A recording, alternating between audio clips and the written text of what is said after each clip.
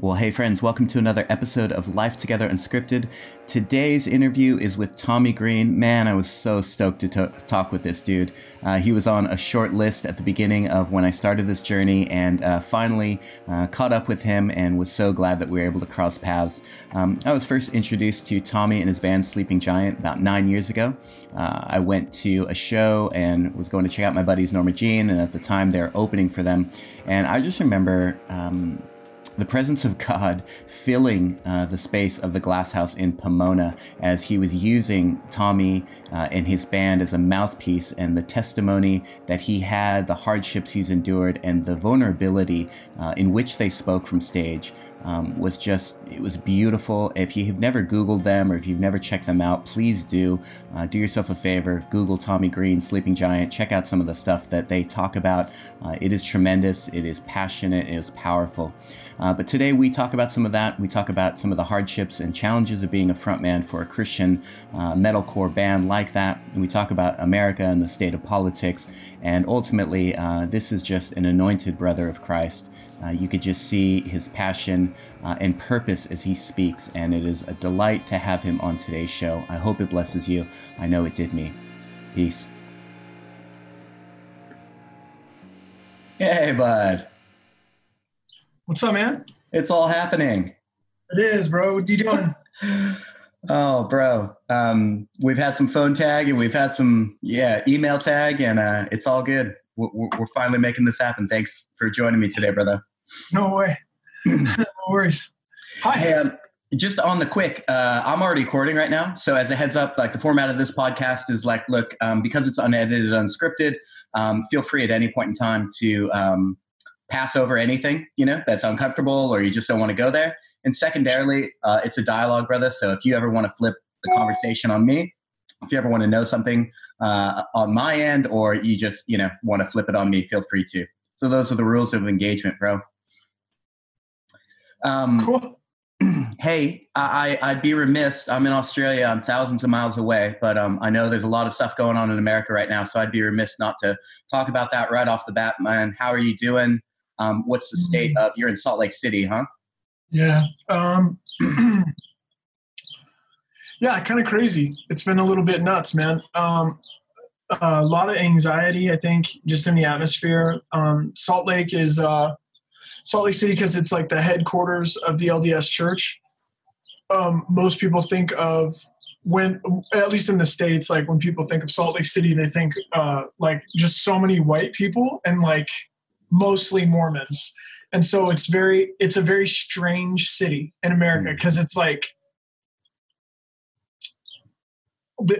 a blue, politically, it's like a blue dot in like a red state. So it's like the state by and large is very much conservative, religious kind of thing. Salt Lake is like an activist center. And so dynamic subcultures, one of the largest, one of the largest per capita ratios of LGBTQ people in North America, like vibrant animal rights community, a lot of like political activism, but very much like hi, welcome to Salt Lake. So it's a clean and a beautiful city, but I think I would say it like this in a lot of ways, like it's not like judgment. I just think it's like, it just is what it is. It's like religion breeds rebellion.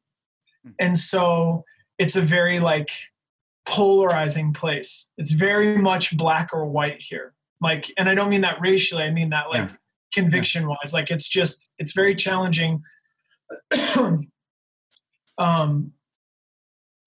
find the gray. So anyways, it's an interesting spot, but Salt Lake is like a small town, but it's a major metro. So it's like a little city. And so the protests were interesting in that you had the Black Lives Matter movement here. You've got the NAACP here. You've got a lot of different groups, people of color that are like out in the streets doing their thing. And then there's just a whole lot of pissed off white people that kind of jumped in, and whether it was legit or they were just co-opting the moment to like be a part of a riot, stuff got pretty intense. And so Yeah.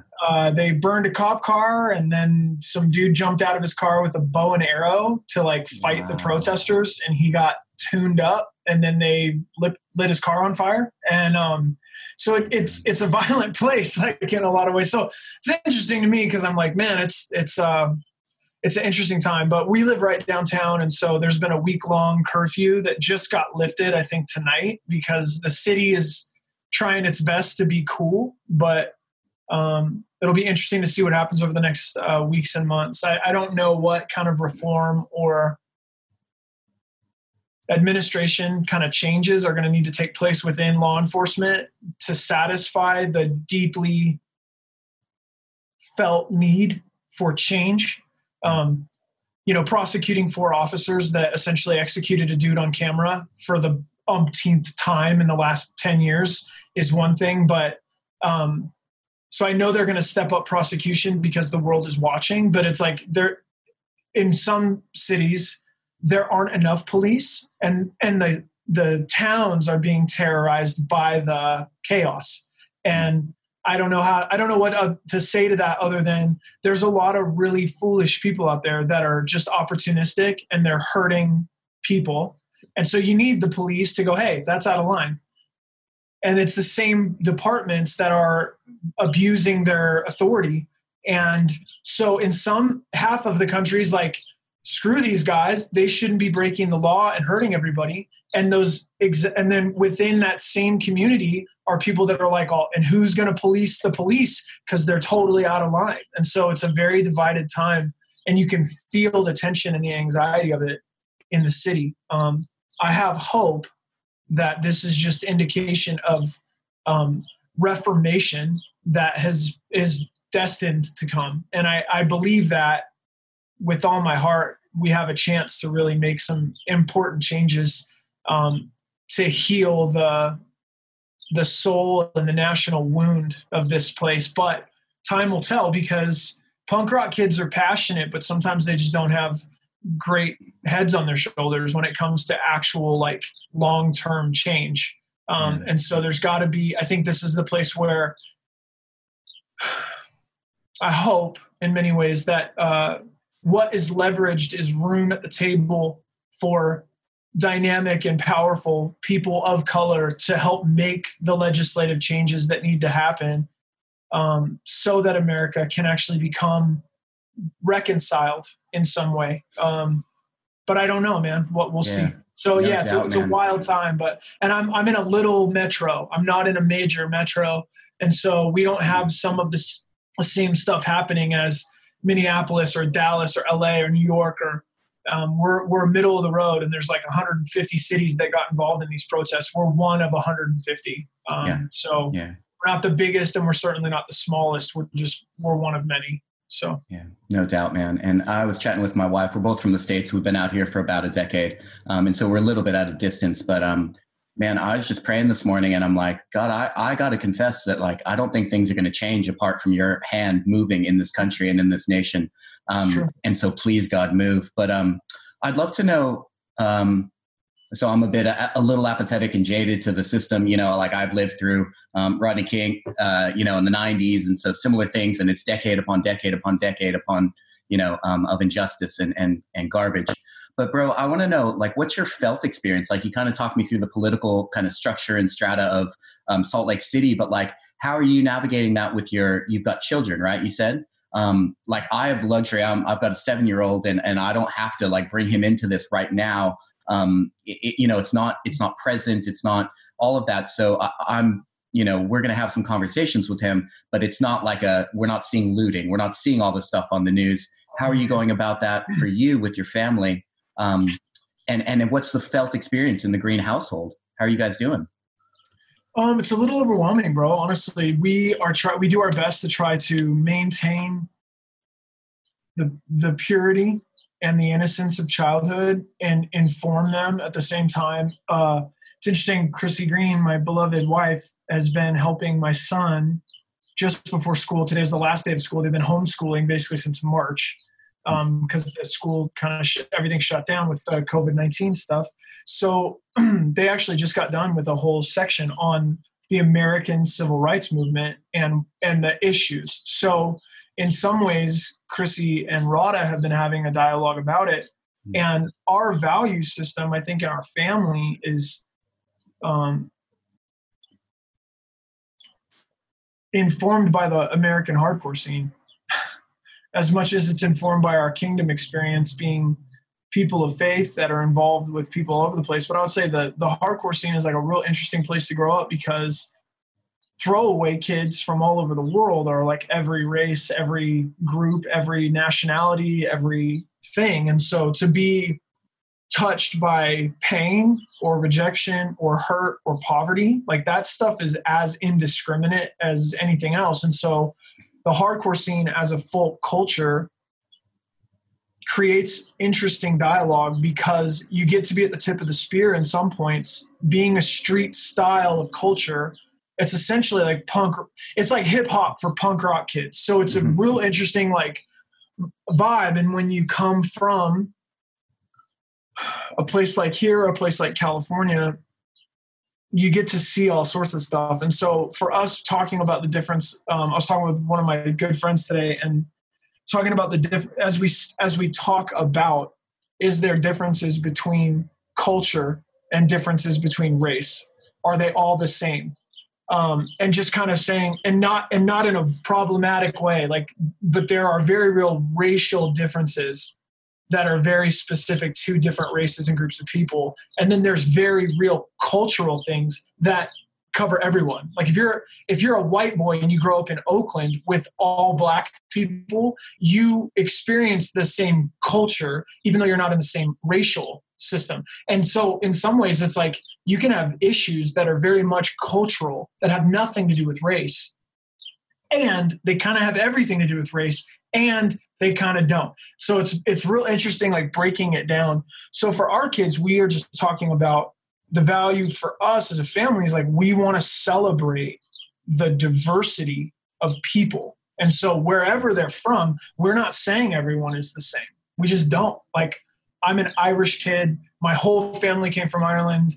Like, we celebrate the fact that I know what city my ancestors were born in. I know where some of them are buried in Ireland, and I know where they're buried in California from the first settlers that got here. And we're Irish. It's like a part of our heritage. Like, I'm very nearly genetically like 60% Irish. Like, it's just who we are. Like, I know where my people came from. So in general, like, we love that. And when we have friends and family members that are like in Utah, we have a huge Pacific Islander community, Tonga, Samoa, like all these dudes. And it's a big deal because you have BYU Hawaii. So you have a lot of Pacific Islanders that are all LDS, and they came to Utah because of that influence. I say all LDS, like majority of them are here because of the LDS church. It's not like, hey, Utah, let's go to the snow. Like, they wanted to come here. Like, no, it's because of the religious influence.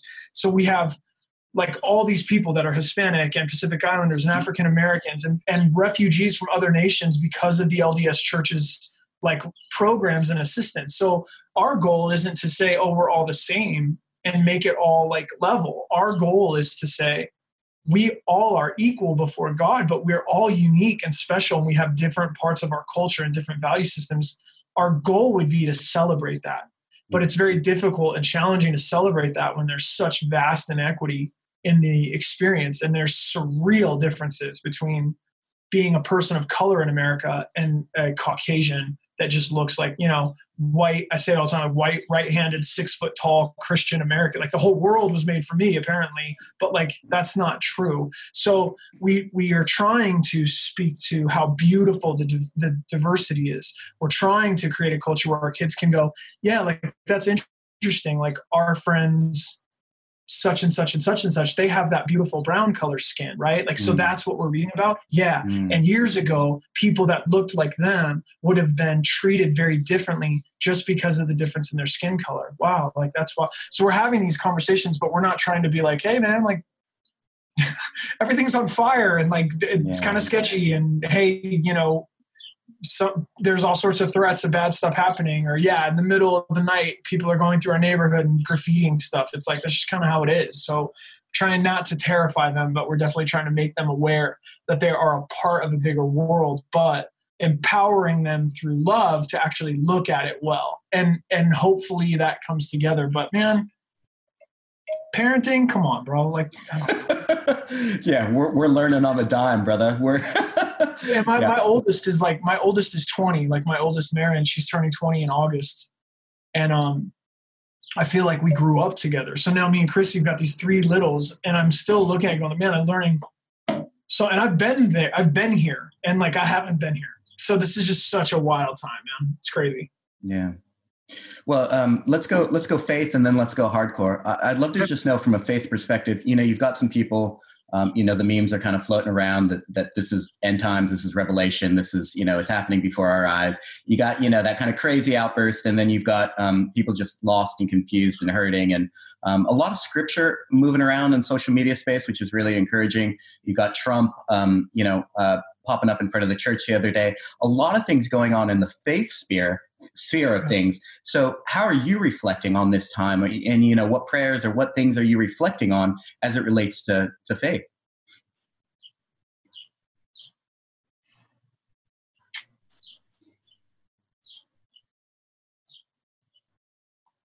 I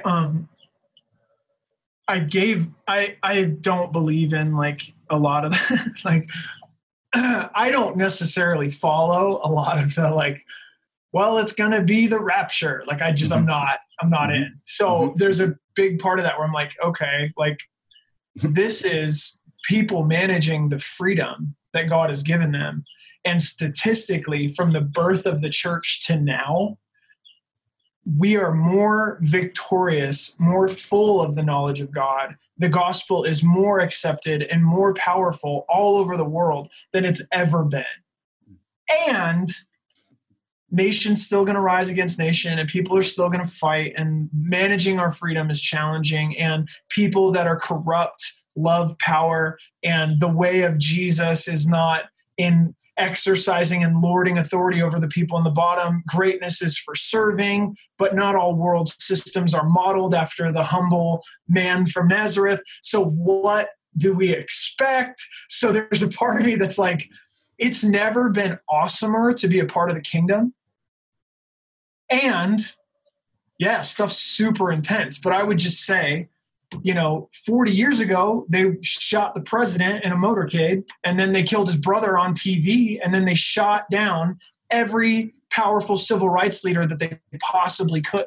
And they were shooting college students as they protested. That just wasn't our generation. So for us, as we're looking at it, we're like, this is the worst that it could ever be. It's like, no, high schools were segregated like 40 years ago. It was like illegal to be black, basically. Like, get at it. No, this is the same stuff that we're going to have to reckon with until we really come to a spot where we resolve who we want to be as America.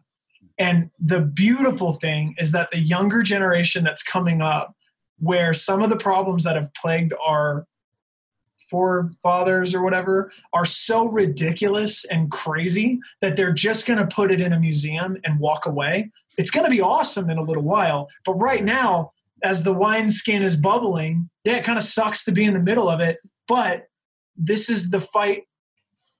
This could be a really beautiful fight in our generation, because the pain and the blood of this land, I would just say the great mission field of America in the next 100 years is going to be the healing of complex trauma.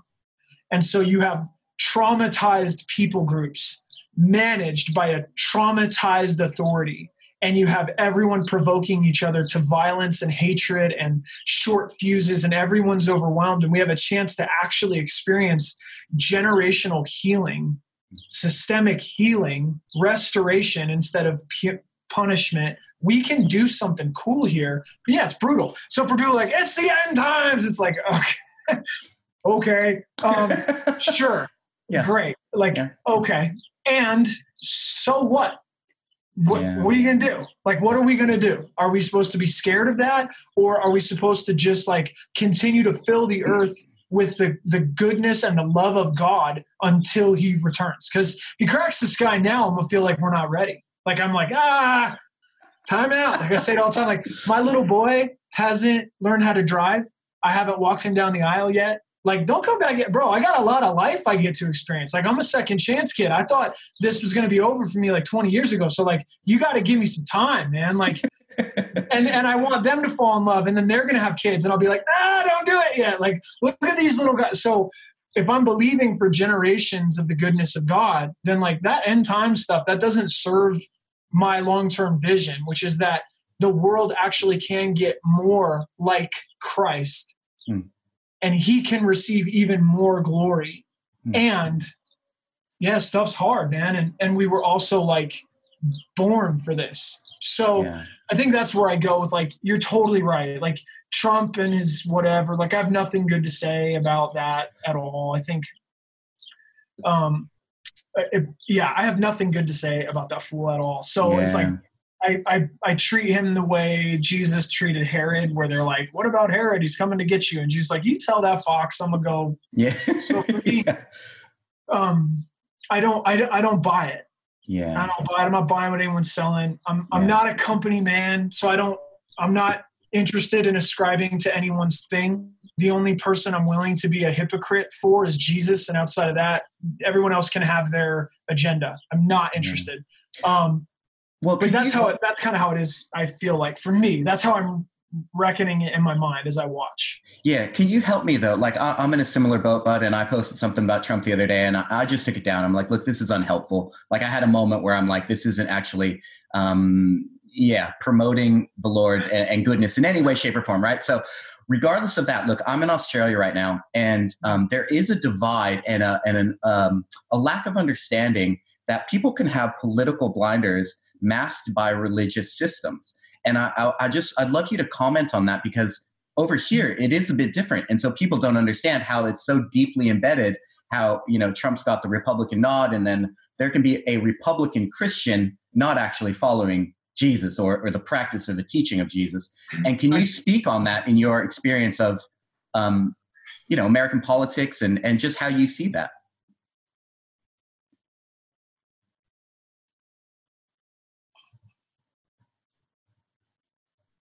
I have like a really dear friend who's actually like he's a business and development coach. He's an executive coach. He works with like, really powerful people and helps them continue to achieve their goals and stuff. He loves Jesus. He's a powerful individual. And he says that there are a lot of people that all of us have a vision in our heart of who we want to be, where we want to be, what we're dreaming for, what we're believing for. And that's like our personal integrity, our vision. And he said a lot of people in his experience, if not most every person, including him, will detach from that vision of who we really are supposed to be when one of our 4 idols are kicked. And the 4 idols are looking good, feeling good, being right, or being in control. And so I'm saying that on a heart level, every single one of us, we might want to be a beautiful husband and father. We might want to be powerfully physically, so we want to train. We want to be in good shape. We want to be sexy for our partner. We want to have a really hot sex life, and we want everything to be awesome. So we want to be hot. We've got that. Then we want to be successful financially so that we've got more to give to our kids than we had. Or we just want to leave inheritance for people. Or we just want to make a bunch of money because we feel like God told us to. We want to give it all away. Great. We have these visions of who we're going to be. And even us, in those moments, we don't want to be uncomfortable. We don't want to look stupid. We don't want to feel stupid. And we don't want to feel powerless or small. And that's just in our day-to-day life. Like, I know I should be doing X, but man, I just don't want to look dumb doing it, so I'm not even going to try. Okay. What I'm saying is all of us are subject to idolatry all the time.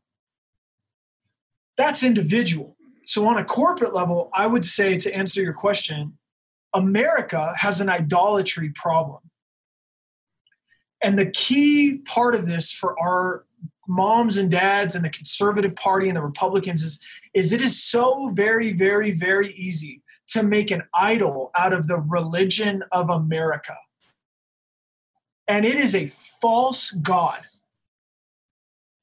But a lot of people they believe that if they pledge their allegiance to that like system, it will provide for them looking good, feeling good, being right, being in control. And they know they want to get it from Jesus, but in the midst of it, it's almost like a bait and switch. Like if we can do the system the way that Jesus really wants us to, we'll get everything he wants through this system.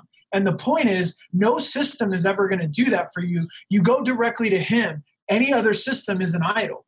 But I think in general, what is promised to Republican Christians in America right now is this is the great republic. This is the city on the hill. We can finally do the thing that all of us have been wanting, which is we can establish this as a Christian nation that will accomplish the purposes of God, and we will become the great light of the nations, and everyone will come streaming to our light, and God will get the credit. And the reality is that is such BS. It's unbelievable. But they love it. They love it. They seem to love it. You got a dude that has never dropped to his knees and confessed Jesus as Lord, playing the role to perfection to appease his power base at the expense of our spiritual integrity. And we look like crap to a whole generation of people that are waiting for us to have enough integrity to say, what are you doing holding that book? You don't read it, and you wouldn't bleed for it, and you're not a part of what he's really about. Look at your tweets, bro. Your character is not Christ-like at all. The way you speak, who you speak to, and the way you utilize authority is not Christ-like. But everyone's just down because looking good, feeling right, or feeling in control. We will sell our soul personally to look good, feel good, be right, be in control. Don't tell me we're not doing it nationally if a dude's standing on the top of the mountain with all the crosses behind him going, we're going to look good, feel good, be right, and be in control. Like everyone is in because his marketing is brilliant. But the dude is full of it, and I don't buy it. So that's what I think is happening in America is we have an idolatry problem. And America is in of itself its own religion. And it will lead people astray because anything that tries to take Jesus out of first place is a problem, even when they say this is about Jesus. Oh, okay. Anyone with their sense in their head can see there's plenty of Christian culture that's all about Jesus and not connected to Jesus at all. And that's in the church. So put it on the political mountain. It's like 50 times removed. Like, what are you guys, stupid? What does it matter with you? Like, there's Christian worship leaders that are so detached from Jesus, and you love singing their songs, and we all know it. Like, this is corny. What are you talking about? But it's our culture. So again, anything culturally that stands in the way of Christ has got to go. That's why Jesus is like, hey, Simon the Zealot is effectively Antifa, and Matthew the tax collector is MAGA, and he goes, hey, both you guys are on my team now, so drop your stuff. That's what the whole world is going to have to do. Jesus is, well, it'll mess me up. Jesus is, in fact, still the treasure of the world. So every nation can come to him and throw their treasure down because he's worth it.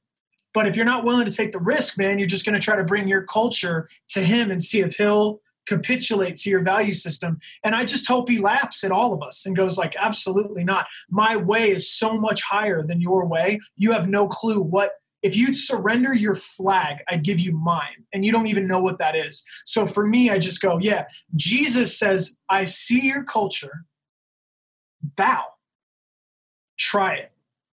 And that's a brown man telling other brown people, like, bow, let's go. So I'm just saying that to America. America's got an idolatry problem. That's all I see. And America is becoming its own religion in some way. And I'm not a fan. And they think they need to go through America to get to Jesus. And last time I checked, Jesus just jumped the balcony and came directly to us. So we got to go nowhere to get him. He got us. So like I do Jesus plus nothing. So I just think in those moments I go, yeah, we're substituting something that we're supposed to get from Jesus. And I think it's because we don't want to feel out of control.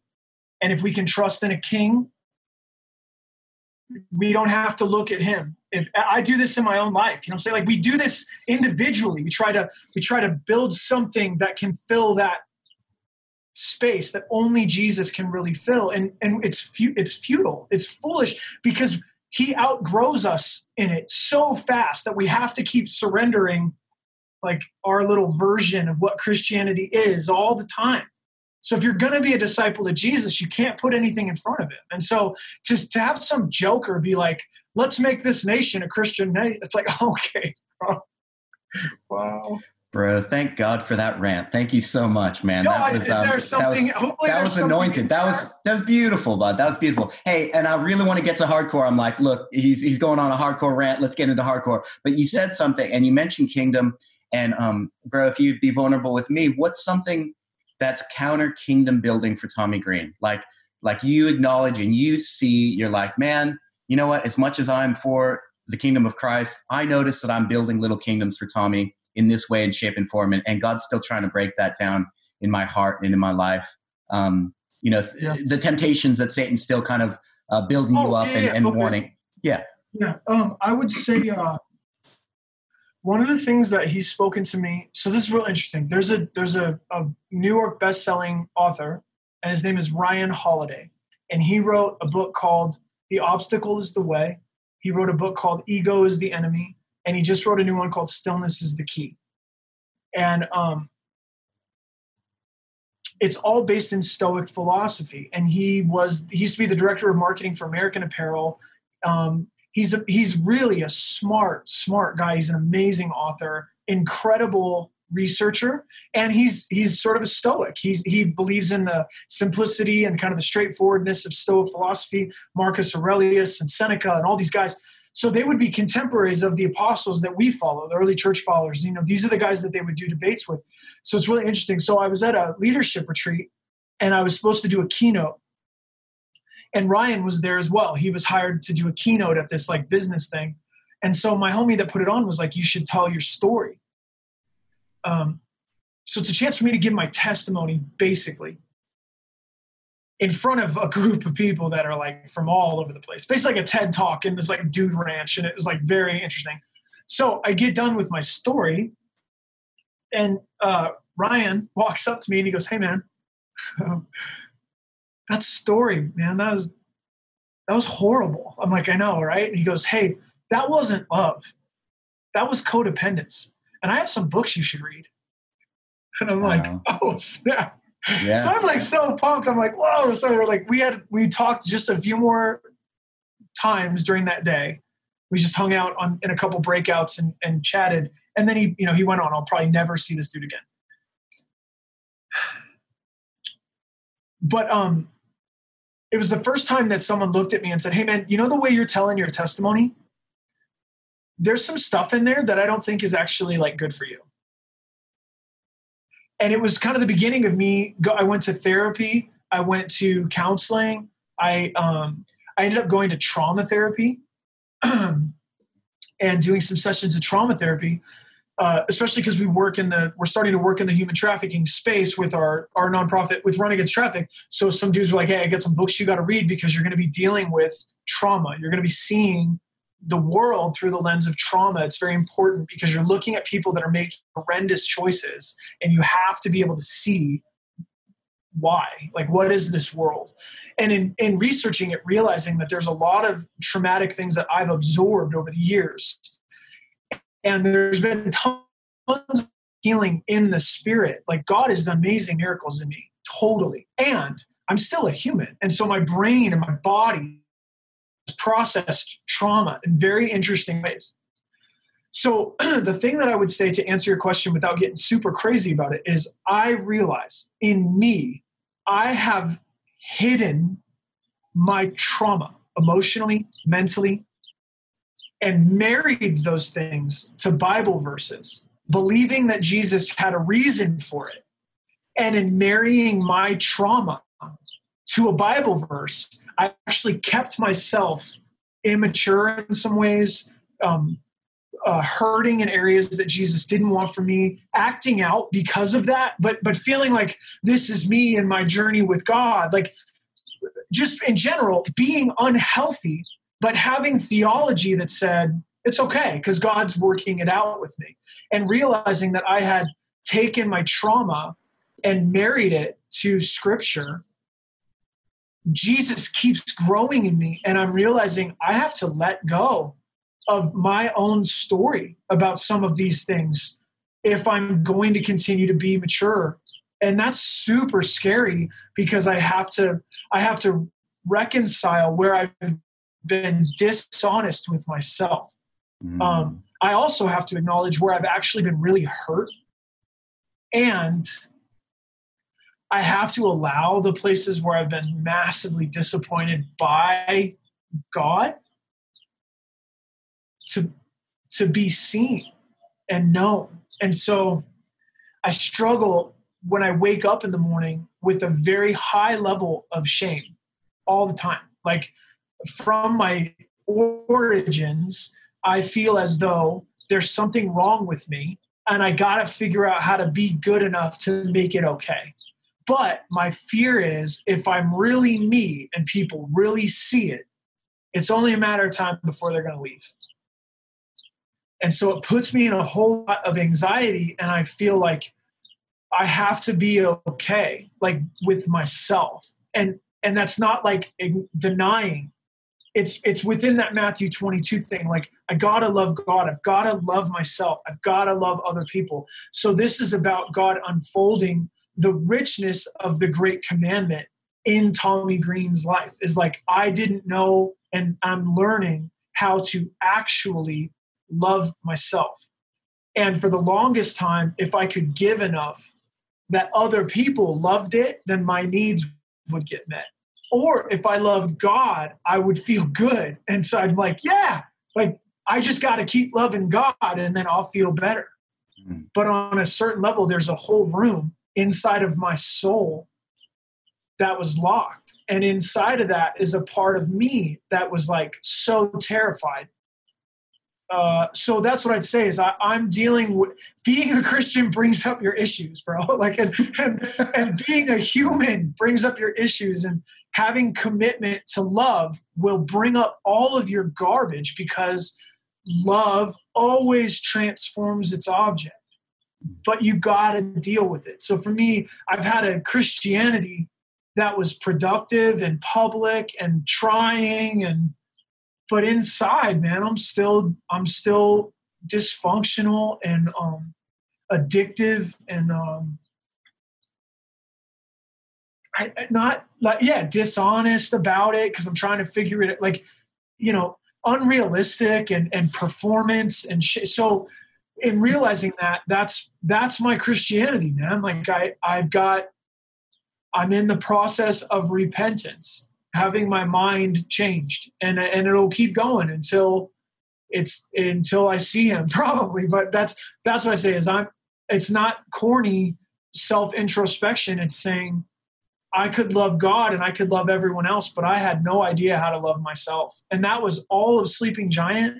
That was my whole Christianity. I've been building churches and speaking and all, but inside there's been a whole lot of shame that I've just had to have a safe place to process and really be honest about. And it is true that when I love God, I feel better. And it is true that when I serve and love people, I feel better. But I also got to figure out how to just love being alive. And unfortunately, just because of my therapist says kids are really great at picking up the information, but they're horrible translators. And so I picked up a whole lot of story from my life, but I translated it so poorly that it meant that I sucked. I was the root of all the pain. If I could go away or be small, it would be better. So it just was interesting. So I'm just saying that like in a very real way.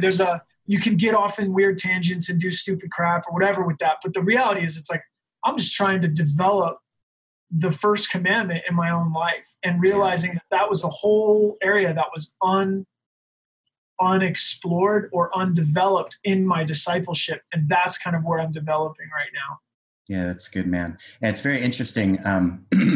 There's a Keller book called Freedom of Self-Forgetfulness. And basically in a nutshell, the the minimizing of self is a similar way to draw attention to itself, right? It's like I can say I'm this sinful mess of a person, blah, blah, blah. And yet that in and of itself is desiring to receive praise and affection and all of that. I'm not saying that's your reality, but I've lived that reality. I've said, I've stuffed up my life and this and whatever and blah, blah, blah. And in a bizarre, reverse cosmic way, I'm actually seeking to draw attention to myself and, the pride. Absolutely. I want to know, though, you said you've, planted churches, you're on the stage for Sleeping Giant for a number of years. How did that exacerbate the problem for you? I want to know, I've been on stages and I know that you're almost an extension of yourself. You're yourself, but you're yourself plus or whatever, you've got that. You can become like a character. Yeah, maybe. Tell me about that. Yeah. Well, for you. Me, I felt like I was sent. Like even with me and Chrissy Green, like she had my back. Like we felt like the only reason I was sacrificing the time was because of this shared mission. And I felt like we had something to offer. And we made real sacrifices, like in a big way with kids, with all the responsibilities, like years before anybody else in the band was married and had kids and all sorts of, it's like I was doing this because we really believed in it. And so, but I'm from Salt Lake City in the hardcore scene. And so it's a small scene and it's 100% conviction and it's pissed off. And if you preach too much, they'll beat you up on stage. So I was like, you better come correct if you're going to be about it. And you got to be ready to be opposed in every way. So I always felt like I was kind of in a bubble. I felt like when we go out on tour, I felt like I'm where I'm supposed to be. My wife is holding me down. We're good. Like we're going to be okay. And really what it was being in the relationships with the other dudes in the band.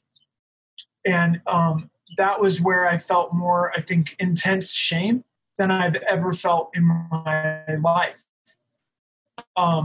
Because we were together all the time. And because I didn't have the shelving or the system to have really solid self-esteem, I had a level of confidence in God. I had a level of assuredness that my creativity mattered, but to watch people that I was in really tight relationship with just go through the ups and downs of being in a band and me being the front man and being so loud and so big and what that did for the other guys was horrible. And that was where I suffered the most. Like it was up until a couple of months ago after I got done with some trauma therapy stuff in November of last year that I could even really listen to some of our records because there was such dynamic pain attached to some of the stuff that we went through. And they love me and I love them. But like some of the way that went down hit some of the worst areas in my heart. And so I would say what it did was I thought, wow, it's wild because we're performing for these people. And I got more and I felt like I got less and less and less sort of like honor or love from my guys the longer we did it, which just underscored that like, yeah, Tommy's only good to be like loud for a bit, but then like get him out of here. Like he's just so, and that was my shame thing anyways. Like there's something wrong with me and I'm too much and I'm too loud. So like I try to make myself small and then that'll be okay. So it really messed me up for a long time. And I still can't scream. Like on the first couple records, I like stopped screaming for the last two. And when I try to scream now, I don't like it. I can't. So I'm really like trying to, it was very difficult for me because it was about the gang that was like us. Like we were going out with like a whole message and that was very challenging. So I think for me, I felt like I got that I could be the character, but I came from a real city and my friends never, being a rock star was like, I was like, tour dudes aren't real. That's not real. Like, that's not real life like that.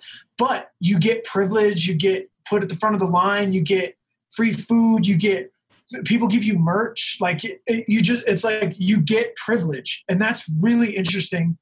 In my city, in the Salt Lake hardcore scene, people don't ask for autographs and stuff. So even having people ask for autographs is like, okay, man, like I'm down to do this, but like we don't have to, And so it's very real that you get put in a very special place if you don't feel special in some ways, man, it could drive you crazy, I guess. My thing was like, I didn't mind serving the kids. I didn't mind doing that. I didn't mind at all. Mine was like with my peers and with the people that knew me best. I feel like they liked me less the longer we were together. That was the hardest part for me. Oh, and I don't know if that's true or not. I'm just saying that was my experience of like, that was the deep pain that I went through in Sleeping Giant. That was like the most traumatizing stuff, was like, that was brutal. That was really brutal. And feeling like the only way for me to make the pain stop was for me to turn my own voice down or get small, which all that did was like abuse myself. So I don't know if that makes sense. I don't know if people do that. I feel like some people do that where they're like, in order for me to make you happy, I have to go away somehow, which is a horrible place to try to live in. And that was just I bet that's a tension in a lot of bands, like the front man and the creative people that are actually making the music. And you're like, you're more important than them in a lot of ways to everybody. And you are the voice of the band. And so, no, man, that was crazy. That was some stuff I did not see coming at all. And so that was challenging for me. I didn't do it well. I don't know if I did it right. I know that we all got back together in some ways and we brought it in well, but man, it was really, really, it was horrible for me for a long time. Yeah, man. Thanks for sharing that. Like, is that okay? Okay? Absolutely, bro. Like, no, I don't know if our listeners will, but I resonate with that so much, bro. Like, I was Dom from Throwdown, and when I left this band, I would still have to sign autographs in our local shopping centers, and yet I was becoming a child of God, and yet all of this didn't matter. And I had a massive pruning season for about 9 months where I had to God was releasing the clutches of this false identity that I had embraced for about a decade, and so absolutely that matters, bro. And absolutely it plays on the human psyche. That the devil's going to play on the human psyche of how do you do that? How do you do that well? How do you do that with buddies that know you and that you're in close proximity with? So absolutely. I know that's a thing. It's wild, bro. Yeah. Hey, one thing I did want to touch on, and bro, we're just gabbing. This is insane. I've loved our time together. But something that I just think about, okay, so we're in a hardcore setting and, inevitably there's fights at shows. Like there is that's the thing. That's, there's a very positive end of aggression, being let out, and that's a good thing in a place but as a Christian band, like, it's ironically, we're the straight edge band and called Throwdown, and that we get pissed when people are fighting. And I look back and now I'm just like, of course, you idiot, but you taking the stage, from a Christian brotherhood perspective, and you're going to have some different ethics attached to that. And you're not going to want to see that. How did you guys go about dealing with that in those days? And what was your did you have a stock standard spiel? Was there something that was on your heart and mind, anything that you reflect on in that time? I almost hope that, like, for the kids, like, no, I didn't have in Salt Lake, it's like sometimes if the band stopped playing, then they would fight. It's like, you keep playing. Yeah. This isn't about you right now. Like it was just such a different thing. I'm like, you keep going. You keep going until you're done because the dudes are figuring stuff out. And I would say this, like, I've got mentors that have said, there's three lengths of culture. There's like high culture, pop culture, and folk culture. And like high culture is the symphony, pop culture is Taylor Swift, folk culture is the hip hop, New York hip hop in the 70s. It's the hardcore scene in DC and New York in the early 80s. It is, and folk culture, like high culture is your own chef, pop culture is Chipotle, folk culture is we make our own hummus and we're all vegan. Like, and folk culture is like indestructible. It's 100% belief. Pop culture is just mass with no real conviction. And high culture has got all the power and momentum. And they just keep lumbering along. So folk culture always influences pop culture like 20 years later. And so for me, I'm like, the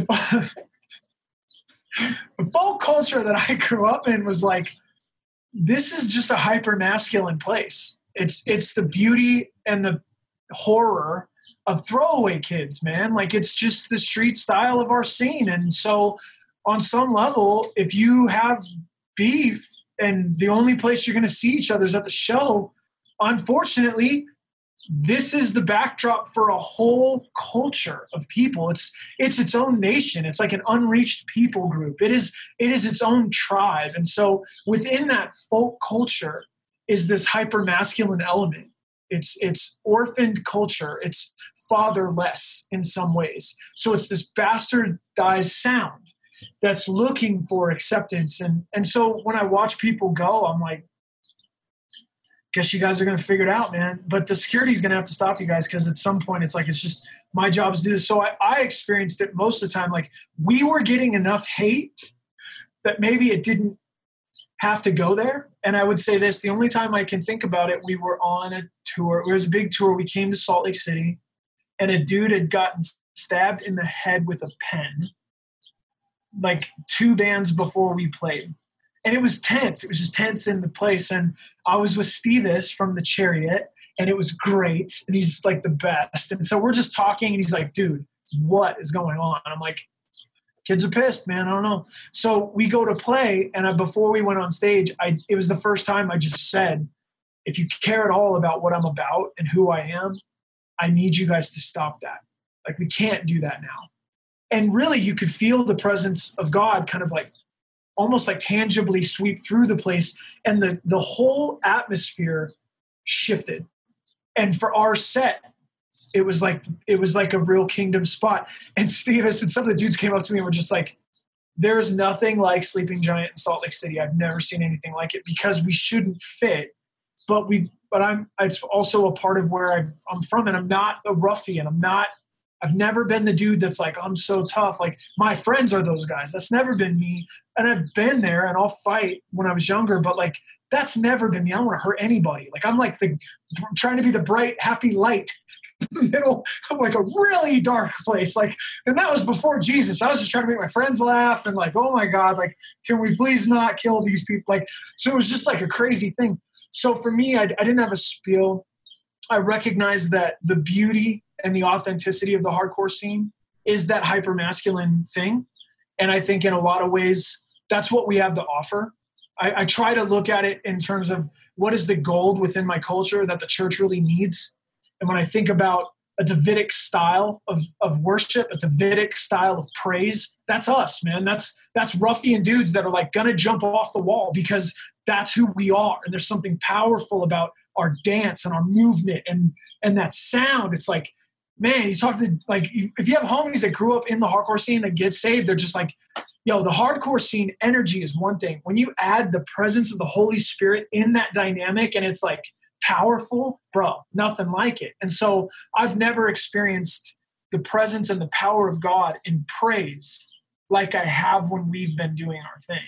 And it's a little bit like, I feel like my capacity got expanded for an expression of the Hebrew words for praise, which are like Yadach and Todach and Shabach and all these things. And it's like shouting and dancing and spinning and being clamorously foolish and like, bowing and all. It's like, it's so demonstrative, and it's like a big deal.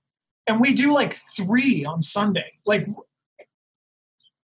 no doubt, brother. Hey, yeah, I'm going to be in that room in eternity with you, homie. Like, we're going to be hitting, yeah, on, bouncing. So that's what we've said. Is like, I tried to reconcile it as, I know what you want in that, and it's meant for expression, for real. But I mean, I don't want anyone to get hurt. I don't, but I also just know, like, sometimes dudes, sometimes guys just got to figure some stuff out, man. And on some of you just got to try your best to hold some space. And it's like in fathering, your kids are going to make mistakes. You just want your kids not to make mistakes that are going to ruin their destiny, you know? And so it's like, if you're going to get a dust up in the parking lot, I get it. But like, we've had times in the last 5 years where like fools have pulled pistols and people have been shot to death. And it's like, you don't want that. You don't want stuff that's going to ruin your destiny forever. But like, people are going to express what they're going through. And I think Jesus loves freedom way more than he loves control. And he gives us the ability to control ourselves. And if you don't have that gift of self-control from the Holy Spirit, you're just going to kind of be untapped, and like, you're going to go. So I think that's where Chrissy Green says it like Cat Williams, it's like, it's called self-control. It's like, it's the control of yourself. Like no one else is going to control you, but you, and that's a great gift. But I think the hardcore scene is beautiful because you just get to see freedom in some ways, and to watch people submit that crown of freedom to the Holy Spirit and receive something even deeper back. That's dope. But in the meantime, it's chaos, so. Yeah. Hey, brother, last question for you. This has been a tremendous blessing to be on, but what's your God has used you. I'm not even going to say has God used you. God has used you in the ministry of Sleeping Giant. So would you reflect on a moment where, and not to bring praise and honor and glory to his name, what's been a moment where you're like, man, I'm really thankful for that? Because I reckon a lot of people on this side may not have known you, and you're probably going to be, my listenership will be churches in Australia. And one of my biggest things is like, dude, how do I get Sleeping Giant over here? But that's not a thing, but like, it's not presently, but look, God has used your band. That's fact. Through the power and presence of his Spirit, he's done some things. What's something you reflect on in those days? You're like, man, thank you, God, so much for showing up at this time and in this way.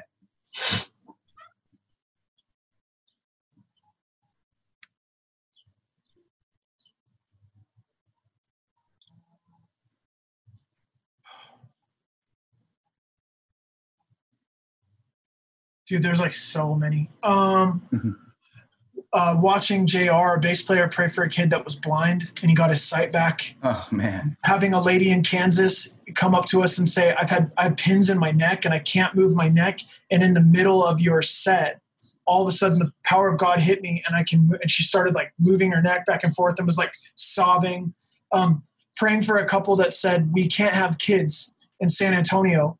And then coming back on the next tour cycle, and I prayed for them. I said, I want to believe for good things. If you have a dream of having a child, then let's pray. Let's just see if God will do a miracle. And I don't mean any judgment. There's no shame in this at all. Like there's a lot of people that they can't do that, but let's believe. Let's see if God will do something. And then the next tour cycle coming back, and they come up to me crying, and they hand me the picture, and they're like, "We're pregnant. We're going to have a baby." And oh man, having people whose marriages are like falling apart and saying, "Hey, I know a pastor, you should meet him." And then they start going to that church of like ruffian kids. And now years later, they've got a family and they're like, we did it and we're together. And like, if it wasn't for kind of meeting in that moment, our marriage would have been gone. Our kids would be in this kind of broken home. And like, I'm so grateful, so real world stuff, like girls coming to me and saying like, I'm about to even like, I don't want to, but my parents are telling me I have to have an abortion. And I'm like, if you don't want to do that, I will take your baby. Please just like have your baby and let me have that baby. Like I will. And she's like, no, I'm going to do it. I don't know why my parents are freaking, but I'm going to have, and now I get pictures of like her son that she has. And like, there's real life stuff that's happened. And then there's like the spiritual stuff of like, I'm not addicted anymore. I came to the show and I was ready to kill myself, and I have my note, and God spoke to me, and now I'm not going to do that. And so there's the real spiritual stuff. And then there's like families saved and little kids being born and medical conditions that disappear and like all sorts of crazy stuff. So I would just say there's been so many times where we get done baptizing a bunch of kids in a trash can and I go, I can't believe we're doing this, but like, this is what we've got. All of the ice has melted and the water buckets backstage. So we drug them out to the middle of the floor, and like 60 kids came and we dunked them and they all got baptized. Like we're just doing what we can with what we've got. And those are those moments where I'm like, thank you for being a part of that memory. Like I can feel him like laughing at us. Like, yes, awesome. Good job, guys. And so there's been too many to name. It's like when John says, if you had to recount it all, there's not even enough books in the world. It's like, who knows how many people he got to do something for them. We got to be there. And somehow he's going to be like, thanks for creating the atmosphere. I got to get like that and that and that and that. And we'll be like, oh, so there's a lot, man. There's just so many. Man, that's so cool. So cool, brother. Thank you. This was life-giving, man. I'm so thankful that we did get to catch up, and I'm very thankful for your ministry. Thankful for God, how he has used you in your life through your band. multitude Thanks, of things, man. bud, through your music. Thanks, and brother. Well, keep me and posted. Please stay in touch. I appreciate you. Hey, you know what? I might log off right now real quick and then just catch up for like a minute or two of small talk. Is that cool? Mm-hmm. Thanks, brother. Appreciate that. I'm going to nail this. Well, hey, that's it for today, guys. I hope you enjoyed this interview. If you did, please help me promote. I know you know how to do that, like or share or subscribe or all those kind of clever things that people are talking about. But also, if you have anyone that you think would be a good interview for this podcast, please do leave that in the comments down below. Let's close today with these words in Hebrews chapter 10. Paul reminds us, he says, let us consider how to stir up one another to love and good works, not neglecting to meet together, but encouraging one another, and all the more as you see the day drawing near. Until that day, guys, keep doing life together. Love you. Share this around. Bless you. Peace. It's pretty good. Pretty good.